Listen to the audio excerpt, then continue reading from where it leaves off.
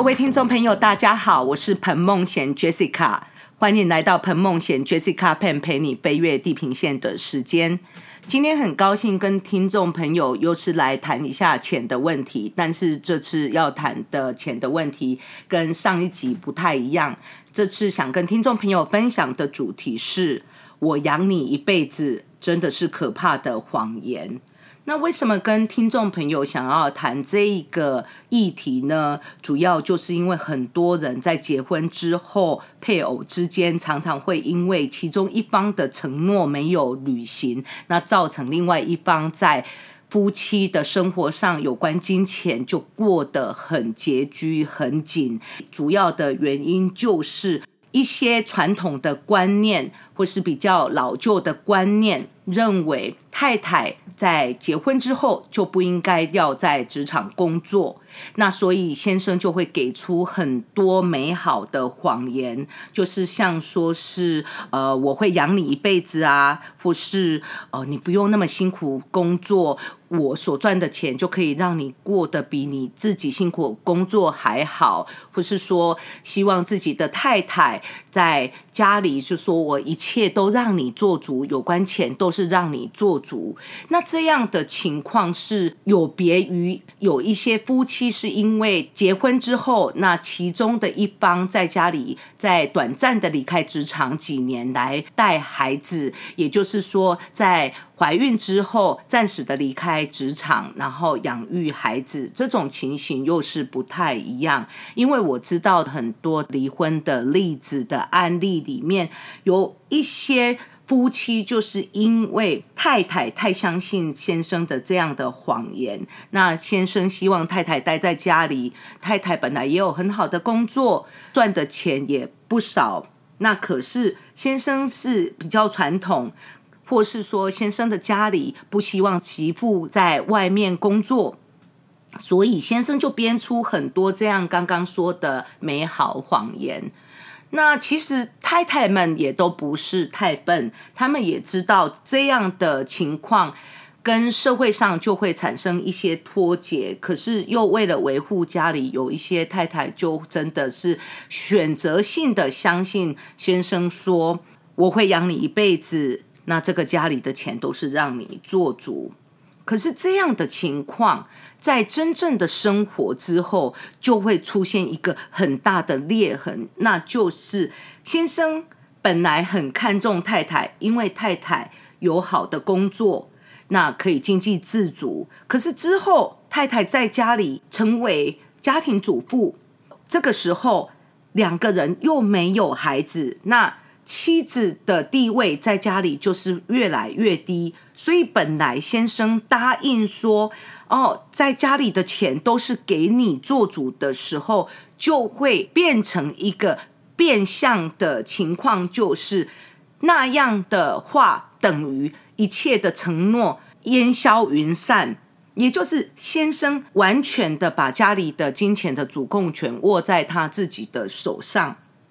那个时候太太都常常会很错愕，你不是曾经说过家里的钱都是我做主，你不是曾经跟我说过我如果辞职之后你会让我过得比我自己赚的钱还给我更多。可是先生看到太太他已经是在家工作的时候，先生根本不理会自己说过的承诺，因为有一些男人确实会履行自己说过的承诺，但是有些男人他是真的会摆烂，也就是自己说过的话就不算数。他也想，那难道你要离婚吗？有的男人认为离婚是要一个过程，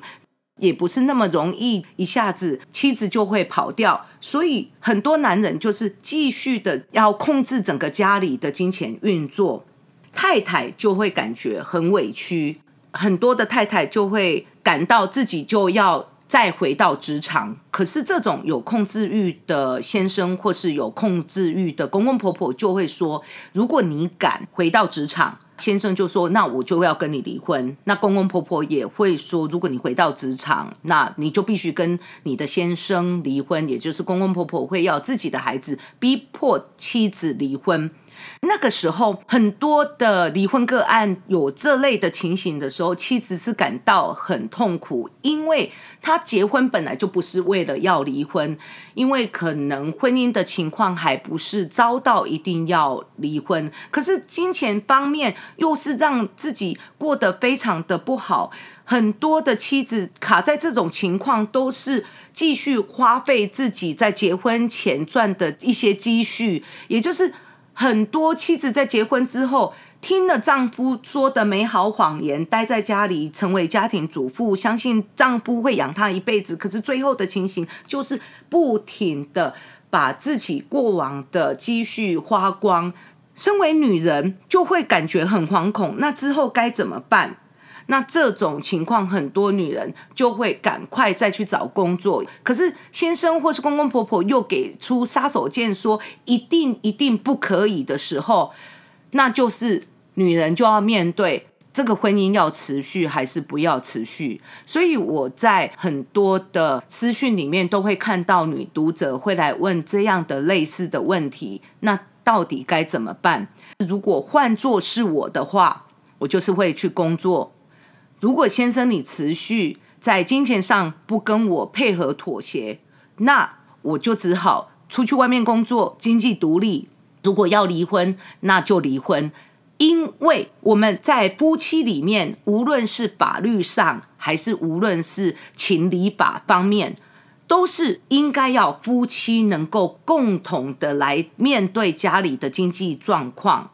那尤其是法律当中也是有这样的保障，也就是婚后的财产是夫妻两人共有的。那这样的情形，如果先生又有一方面的控制，又不给妻子花费，更糟的，有一些夫妻妻子买什么还要问说我买这个可不可以？那我觉得这样真的是活得很悲屈。如果又遇到有孩子的夫妻，那这种情况，如果先生在金钱上又不给太太足够的金钱的话，那妻子如果是因为身边又有一个小婴儿，这种情形就真的是很大很头痛的问题。所以我想要建议读者的就是，以我自己的理财背景跟以我自己的法律调停的背景来看这样的例子，我觉得夫妻里面说一说不算，那就要写下来。那写下来，说真的，有的男人还是摆烂，我还是认为写下来总是比没写下来更好。因为每一个夫妻他们都有自己不同的理财方式，就像我上一集提到，有的夫妻是整个家里是先生控管，或是整个家里是太太控管金钱。有的夫妻是夫妻呢，把金钱的收入共同放下去，减掉家里的一些投资跟一些固定的生活支出，然后两人之后各有均分的部分，让个人可以运用自己可以花费的金钱。那也有一部分的人是说某个人负责房贷，那某个人负责孩子的教育费，或是哪一个负责水费电费，但另外一个人就是负责电话费或是其余的家里的花费。那无论是哪一方面都可以，但是前提就是夫妻之间，无论是妻子或先生，都要有自己可以运用的金钱。尤其是先生希望太太辞职在家的话，那更需要给太太她在家里有足够的钱可以运用。这种情况是因为女人还是一个独立的个体，并不是说没有去工作她就不可以，那这些也都是需要钱。那如果凡事都要跟先生请示，这也很辛苦。那更糟的就是我节目一开头提到的，先生给的很多美好的谎言，说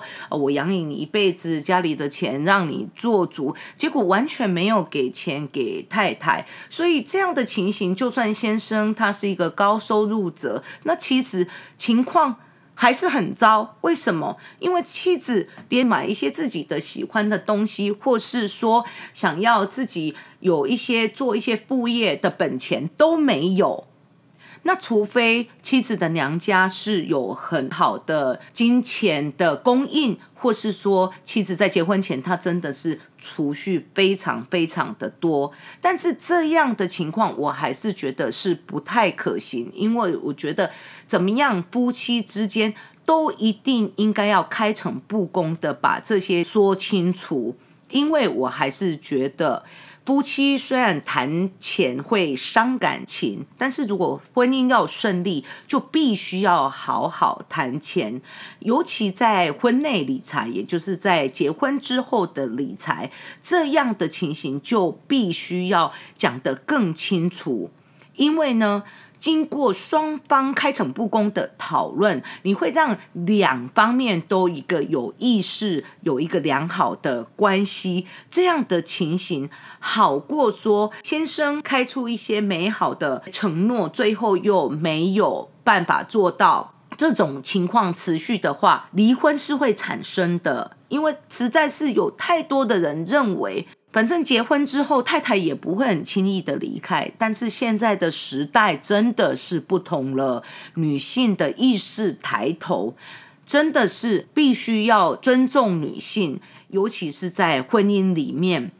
那在婚姻中如果谈到钱，那就害怕争吵的话，那这种情形也是会让夫妻之间的情况就变得越来越坏。那我们都知道，很多现在对于金钱观念比较先进的男女，甚至在男女交往的时候就会把金钱方面的事情谈得很清楚。那无论是哪一方面的说法，就算是说双方结婚完各自金钱各自自己管理也没有关系，因为那样毕竟男女双方他各自有金钱的收入。但是今天这个议题就是卡在可怕的谎言，先生又是一个控制欲很强，或是公婆又是传统观念认为媳妇就不应该工作，可是又没有把媳妇当人看，先生也没有把妻子当妻子看，又没给妻子足够的金钱生活，这就是变成一个很可怕的婚姻的另外隐藏的问题。因为上一集我们提过怎样的金钱分配，那还是说属于比较开诚布公的方式。那无论是哪一种的分配方法，那毕竟妻子跟先生自己都还是有自己的金钱掌控权。但是今天讲的这种可怕谎言真的是很可怕，这是一种很恐怖的控制欲的情况。那有的妻子为什么会接受？那真的是把婚姻看得太重要。那在这里我不是说婚姻不重要，因为毕竟结婚了都没有人希望就是轻易离婚，一定婚姻当中出现了很多很多的不如自己本来想象的情况，最后才是离婚。那我每次总是会强调给听众朋友或读者，只要你在这个婚姻中你努力过，你尽力过了，那这样如果情况都还不行，那离婚也是一个选项。但是如果在婚姻里面先生的本质都还不错，生活品质大家都也还好，可是却因为你在金钱上完全没有自主权，那也完全没有可以自己运用的金钱，说真的，这样的情形其实就是先生希望妻子在婚姻当中没有自主权之外，而且是一种另外的变相控制，让妻子没办法离开这一个家庭。那我很想说的是，如果认为这种情形妻子不能够离开这种家庭的男士的想法确实有点天真，因为现在的时代已经改变了。什么是正确在婚姻中经济独立的这个观念，并不是说自己赚钱自己花就是叫做经济独立的观念。在婚姻里面，经济独立其实就是让双方无论是妻子还是先生，都有自己可以运用的金钱。当你自己有自己运用的金钱，那你之前是怎么分配？也就是我刚刚说过的，是男人全部控管金钱，或是女人全部控管金钱，或是共同管理，或是说双方各自分配哪一个账单是怎么样运用，或是各自分配，说是男女夫妻之间的钱是各自管理，都可以，这5种方式都可以，但是前提就是一定要妻子跟丈夫他自己手头上可以有钱运用。那这个时候我们就应该要知道，所以要做到这样的情形，夫妻必须要有很好的一些金钱观。要有这样的金钱观的时候，首先就是要知道说，我们在这方面的金钱最好就是夫妻2个人讨论就好，不要加入公公婆婆的议题，也不要把它全部都委托给所谓的理专，会让本来很简单的问题变得很复杂。如果你又把钱全部都交给理专来建议的话，我们可以采纳理专的建议，但是我们也不可以完全的100%依照理专的情形，因为理专毕竟没有跟你们一起生活。那以我以前在皇家银行工作的经验，我想要跟听众朋友谈的就是说，每一个人对于理财都有不同的观念，那我们咨询专业的理财顾问是有必要的，但是之后2个人必须把2人的金钱观在开诚布公的情况下讨论，才不会让2个人的矛盾越来越冲突，然后越演越烈。如果短暂的时间，无论是先生或太太认为好像可以用金钱控制另外一方，其实那是很可怕的，因为在那样的控制情况，另一方被控制者其实在心里就已经慢慢的会出现一种防备，也会出现一种反弹，就会感觉到对方根本就没有真心的想要在婚姻中照顾他、关心他。那这种情形，有的人会短暂的先暂时的忍耐，等到时机成熟就会选择离婚。那这样子有控制欲的一方就实在是得不偿失，所以在这样的情况里面，就会让夫妻的感情越来越坏。那如果有一种人是给予了这样的谎言，那另外一方又乖乖的承受，这种情形也是很不好。因为我也有读者写来说，可是他如果想买什么跟先生报账，先生也都是说可以。那当然这种情形我也不会回复读者说这是不好，因为他都觉得很舒服了。可是如果会提出问题，然后简讯给我，那我相信他感觉很好的背后还是有一些担忧，因为他也会怕最后万一先生变心了的时候他该怎么办，或是他也会感觉有时候请示是不是会伤到自己的感觉，或是感觉自己好像在婚姻里面没有自主权。所以最好的方式还是不要用凡事都要请示配偶的这个方式。我们可以在婚姻中依据2人的财力，可以拿比较少的金钱运用，那是没关系，因为既然结婚了，那婚姻如果是2人赚的钱多，那就是2个人可以过好一点的生活。但是如果2个人遇到了经济比较紧缩的大环境，那薪资比较减少，那2个人可以运用的钱变少了，那我相信大部分的夫妻也是愿意一起挺过，但是前提就是在经济很拮据的情况，也是要让双方能够有自行运用的一小点钱，一点点的钱。最重要就是说要开诚布公，因为尤其是女人其实都蛮愿意跟先生吃苦，只要先生让妻子感觉是有在婚姻中被尊重。那如果是说在婚姻，如果2个人不知道要把这样的情形好好的谈的话，万一走到离婚，变成婚姻当中的一方知道了金钱的去向，那另外一方完全不知道金钱的情形。那除此之外，在这里的夫妻理财还有一点很重要的，就是另外一个可怕谎言，就是有的先生或是有的太太会告诉配偶说，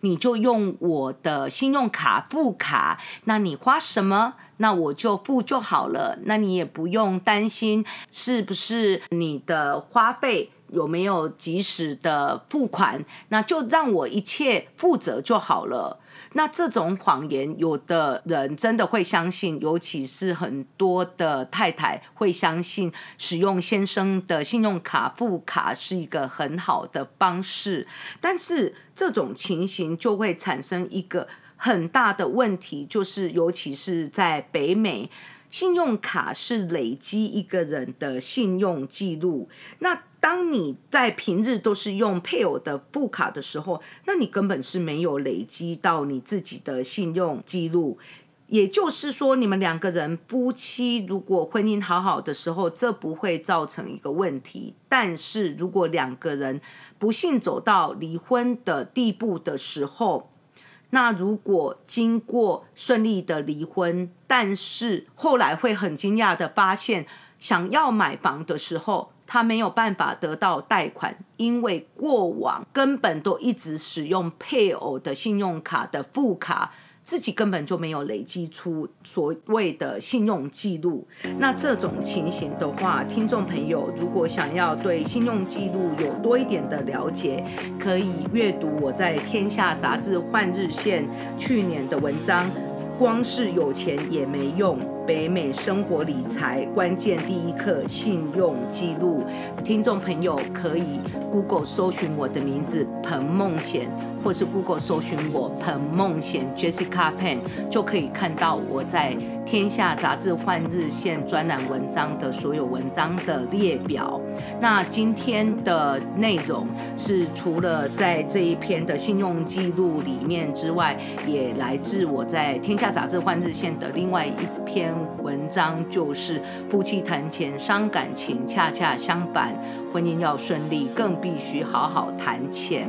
那如果听众朋友对于我其他的专栏有兴趣，也可以 Google 搜寻我的名字彭梦贤 Jessica Pan。 那除此之外，也希望听众朋友跟读者能够支持我的书籍《恋爱脱单魅力学》，是由时报出版所出版。这本书除了适合单身男女阅读之外，也适合结婚的夫妻阅读，因为前4个单元是给单身男女知道如何选择自己的优质伴侣，那最后一个单元就是给夫妻知道在婚姻中如何能够让自己的独立特质能够在夫妻的关系当中仍然能够呈现，然后让自己的身心灵方面能够不会感到抑郁压抑等等。那在节目的尾声，非常谢谢听众朋友的收听，期待2个星期天后的早晨与听众朋友空中相会，